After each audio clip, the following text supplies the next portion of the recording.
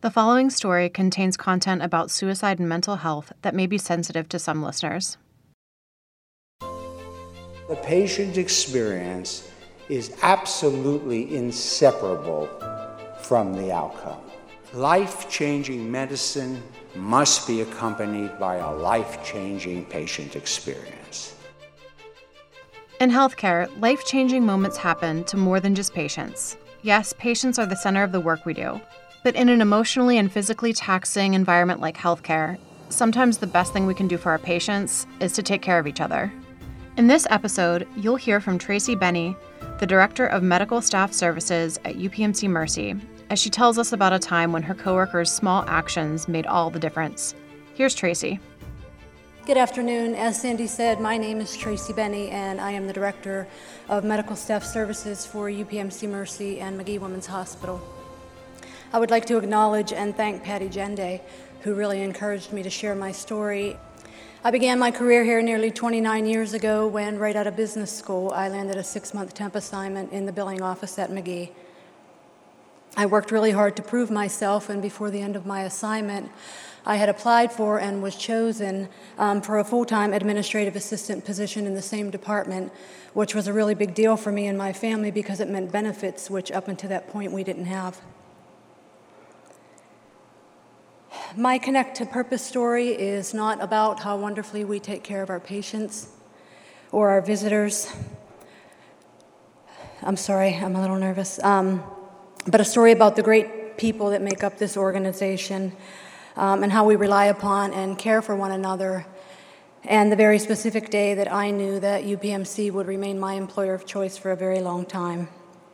As I said, I started my career here 29 years ago at Magee. With an assignment in the billing office. At the time, the billing office was located in what is now the Research Institute, and from there we were moved to the Isley's building. So I had not yet spent much time physically at the hospital. A few years later, a position opened up in the Environmental Services Department, and although it was a lateral move for me, I was ready to be on site at the hospital to see and to learn how hospital operations really ticked. I had no idea when I transferred departments the amazing people that I would meet there and the impact that they would have and continue to have on the rest of my life. My husband Michael and I were a young couple. We had a 7-year-old daughter. We were proud of ourselves, we were proud of one another, and we worked really hard to make ends meet, which wasn't always easy. We tried to keep up with the pressures of life, but it wouldn't be long before those pressures began to seep in for us. In January of 1996, I was in the Environmental Services Department talking with one of my supervisors at the time, Nancy Seeger, and Carrie Washington about my daughter's upcoming Holy Communion and how I might manage to make sure that she had everything that she needed. You see, my husband's work was very slow at this time to the point that he had been unemployed for quite some time, which had put a tremendous amount of pressure on our marriage, financially, emotionally, and very personally. Nancy had mentioned to me a small shop in Squirrel Hill. Some of you may know by name. I'm not even sure if it's still there. It was called Newman's. And that they had Holy Communion, everything she would need for her big day, and that they had a layaway program which would work for us. So the next day that I could, I took Candace to Newman's, and she picked what seemed like at the time one of everything in the store, but it was everything that she needed, shoes, socks, the slip, the veil, and of course the most important dress. If you could have seen her face when she came out of the dressing room that morning, she was so excited and so proud of how she looked, and it is an image that is forever etched in my mind, always. On Saturday, February 17th of that same year, I took Candace to CCD, and after church I picked her up so that we could go to spend the day with a friend of mine for sled riding and lunch. And when nightfall came, Candace asked me if she could spend the night, and I let her. On my way home, I stopped at my mother's, as I often did, and nobody was home, which was really odd to me because there was always somebody at my mom's. And so I figured I would just use the bathroom and be on my way. Before I left, the phone rang, and it was my brother Elmer. And at first he said nothing to me, I think, in disbelief that I happened to be the one that picked up the phone that day. And finally he said to me, Tracy, it's Michael. He's gone. And I said, gone where? Where did he go?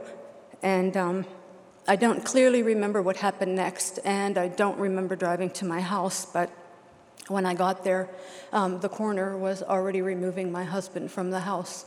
The pressures of this life and unemployment and raising a family had gotten the best of him, and my husband had taken his own life that day while Candace and I were out. The next day, my friend brought Candace home, and I gave her the news of Michael's passing, and I'll never forget what she said to me. She looked up at me, and she said, but he'll miss my Holy Communion and my most wonderful dress. And I held her, and I assured her that he would be there and that he would get to see her. But I can tell you, never in my life in that moment had I felt so broken. The next few weeks were a complete blur. We managed to get through the funeral, and I had taken some time off to spend with Candace to make sure she was okay before she went back to school and to get my affairs in order. And when she was ready, I came back to work. I remember the first week back being very quiet. All I did was cry and push papers around my desk, and Nancy Seeger, who is a champion to me and was my boss at the time, she let me. I remember hearing her voice coming from her office that first week, taking every single call that came in and just sitting at my desk numb, praying to God that I could just say something out loud and pick up the phone, but I couldn't. The weeks went by, and I got back into a good routine at work. Excuse me.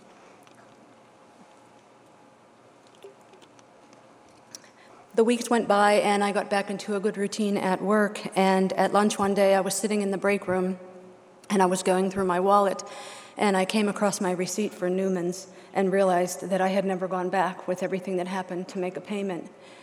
So I called expecting them to tell me that my layaway had been canceled, but it hadn't, and the woman told me that she would hold it for me. The next day that we could, my sister Diana and I, we took Candace to Newman's, and she was so excited to get there. When we got into the store, I handed the nurse, the clerk, my receipt, and when she read my name, she smiled, and I remember her scurrying quite quickly to the back to get our things. And when she came out, she came around the desk and handed Candace's her packages, and she handed me a receipt that was marked paid in full, along with a card that said, "We are here for you." Nancy Seeger, Carrie, and all of the housekeepers at McGee had pitched in after my husband passed away, and they paid for everything. They never told me. They never mentioned it. They just did it, if you could imagine. I collapsed in Newman's, and I sat on the floor in Newman's department store, and I sobbed. And I sobbed until we all laughed out loud. And I knew in that moment that we were going to be okay. Nancy, thank you. My life was forever changed that day. I was humbled to the point that I felt unworthy of such kindness and compassion. These people genuinely cared about me, but more importantly, they cared about my daughter, and they took the time to know me well enough to know what was important to her. I knew in that moment, sitting on Newman's floor, that I would stay with this company as long as I could, as long as they would have me, and I would surround myself with such good, compassionate people who genuinely care. Fast forward several years, I was blessed to meet another great man and to have an amazing daughter named Cassidy. For those of you that had an opportunity to meet her, she is a child with boundless talent and a sense of humor that would put any comedian to shame, I can assure you. A few years ago, we were talking about her Holy Communion that was coming up, and I told her the story of Candace's dress and what my friends had done for me. She asked me what happened to the dress, and I told her that I had put it away many years ago, and she asked me that if it fit, could she wear it, and she did. You see, my daughters are 15 years apart from one another, but Cassidy didn't care that the dress was old and certainly not the whitest on the altar that day. She just wanted to be part of the story, and now she is. And I am happy to say and hopeful that my granddaughter, sweet Mabel Jane, will choose to wear this dress in a few years from now for her Holy Communion. You can see the slide of Candace and then Cassidy, and then Mabel Jane helping me to do my slide.